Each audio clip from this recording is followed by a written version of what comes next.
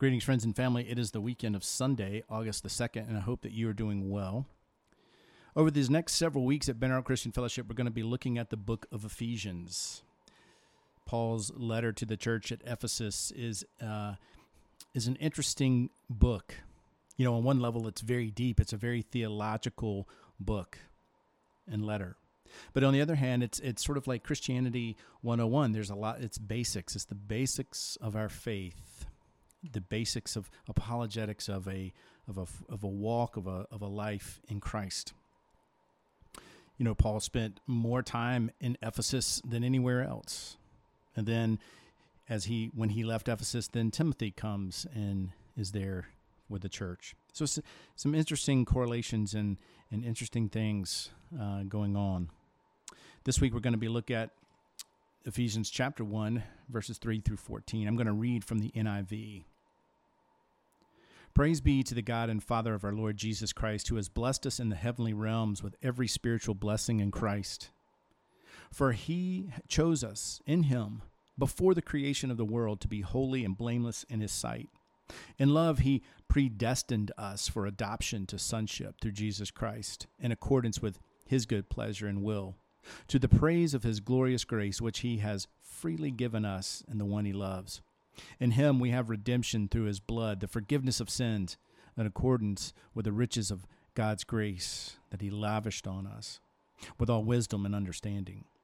He has made known to us the mystery of his will, according to his good pleasure, which he purposed in Christ, to be put into effect when the times reach their fulfillment, to bring unity to all things in heaven and on earth and under Christ. In him we were also chosen, having been predestined according to the plan of him who works out everything in conformity with the purpose of his will, in order that we, who were the first to put our hope in Christ, might be for the praise of his glory. And you were also you were included in Christ when you heard the message of truth, the gospel of your salvation. When you believed, you were marked in him with a seal, the promised Holy Spirit, who is a deposit guaranteeing our inheritance until the redemption of those who are God's possession, to the praise of his glory. Let me pray. Father, may the words of my mouth and the meditation of our hearts be holy, pleasing, and acceptable in your sight, O Lord, our strength and our Redeemer. Amen. So Paul speaks in the first chapter of Ephesians movingly, confessionally about God. From the beginning, as we read this letter, you know, our hearts and our minds we're given a new focus. The Christian mystic Evelyn Underhill, writing to the Archbishop of Canterbury in 1930, noted that the interesting thing about religion is God. Now, this idea goes somewhat against our grain. Church, spiritual life, and mission can become what we do. It's our activity, our action, our feelings, our preferences, our emotions, our beliefs. But Ephesians orients us and turns us back toward the triune God. And in the first chapter of the letter, it is God the Father who is at center stage. These verses are crammed with all that the Lord has done for us. This incredibly long sentence, several verses long here beginning in chapter 1 of Ephesians. Because God has blessed us in Jesus Christ. Secondly, God has chosen us in Jesus. Thirdly, God destined us for adoption. Fourthly, God's glorious grace has been freely bestowed on us. Fifthly, God has made known to us the mystery of his will. 6, God will gather up all things in Jesus. 7, God lavished his grace on us. And 8, God accomplishes all things according to his divine counsel and his will.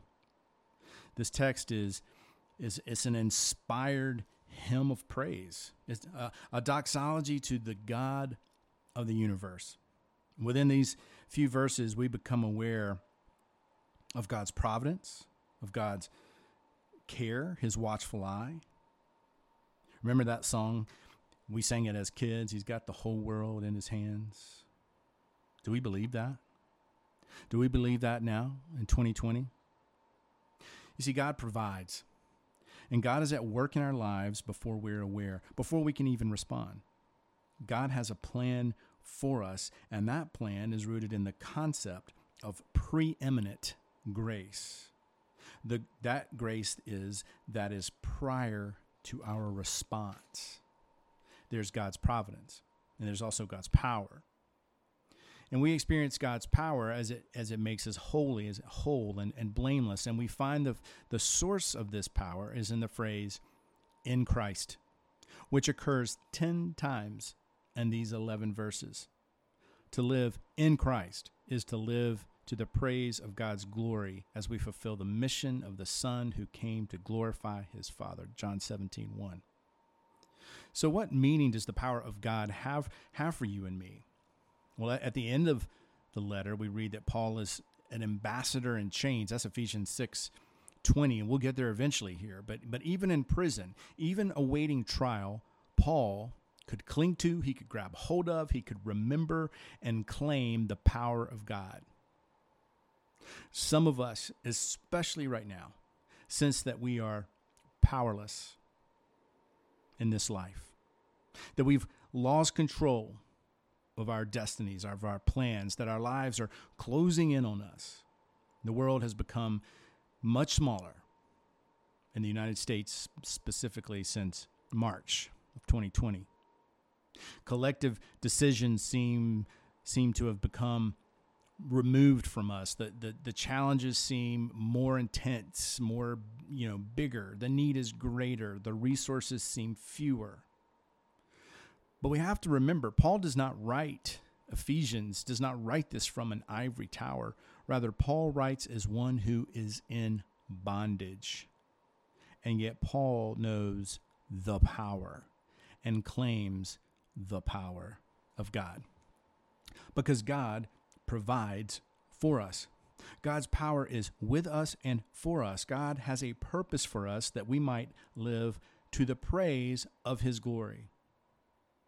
Sometimes we teach the concept of faith through a series of questions and answers. It's a hard thing to nail down. What is faith? So these questions and answers can sometimes help.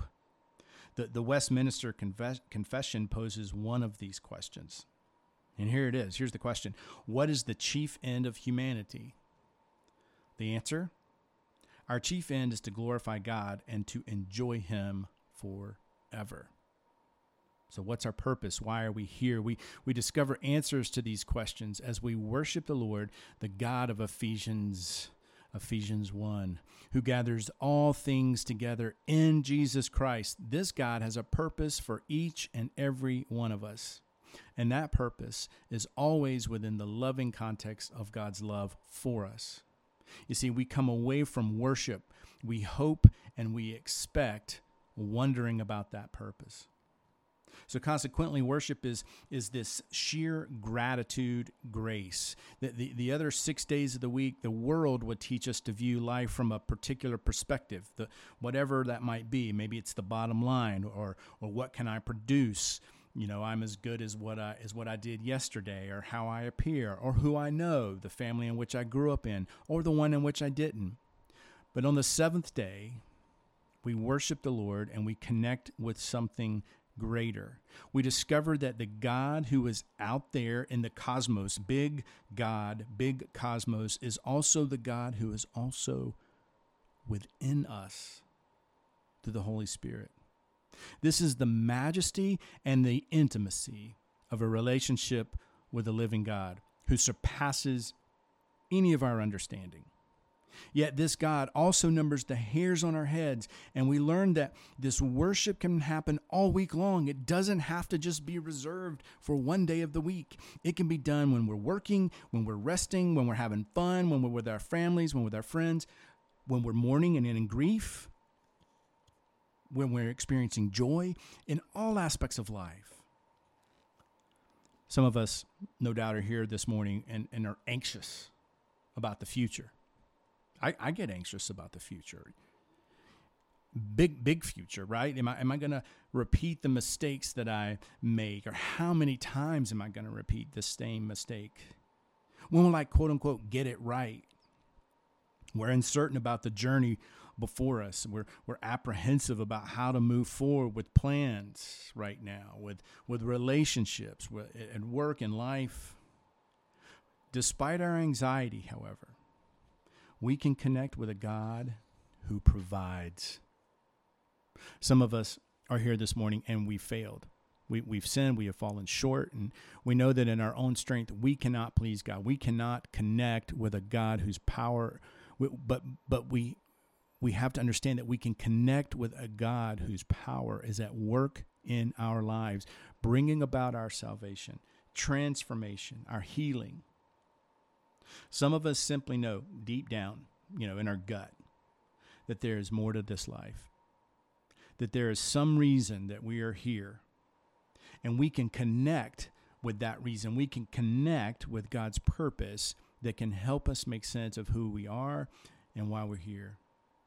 You see, we learn in Ephesians 1 that we connect with this God and the Father through our needs for providence, for power, and purpose. Later in Ephesians chapter 3, 20 through 21, there's a prayer that gathers up everything hinted at in the first chapter of this letter. It's a benediction that speaks to the very nature of providence, power, and purpose.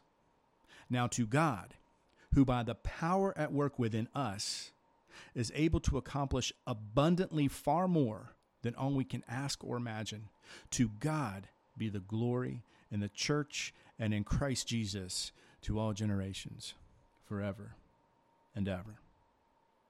Praise be to the God and Father of our Lord Jesus Christ, who has blessed us in the heavenly realms with every spiritual blessing in Christ. For he chose us in him before the creation of the world to be holy and blameless in his sight.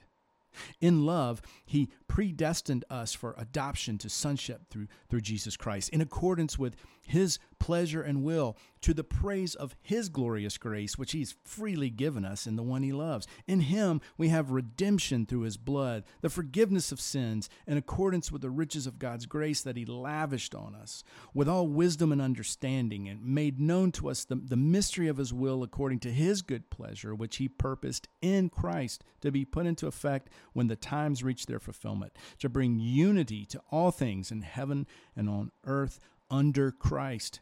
In him we were also chosen, having been predestined according to the plan of him who works out everything in conformity with the purpose of his will, in order that we, who were the first to put our hope in Christ, might be for the praise of his glory. And you also were included in Christ when you heard the message of truth, the gospel of your salvation. When you believed, you were marked in him with a seal, the promised Holy Spirit, who is a deposit guaranteeing our inheritance until the redemption of those who are God's possession, to the praise of his glory. Amen and amen. I want to close today by reading from Hebrews chapter 13, verses 20 through 21. Now may the God of peace, who through the blood of the eternal covenant bought back from the dead our Lord Jesus, that great shepherd of the sheep, equip you with everything good for doing his will. And may he work in us what is pleasing in him through Jesus Christ, to whom be glory forever and ever. Amen. And God bless.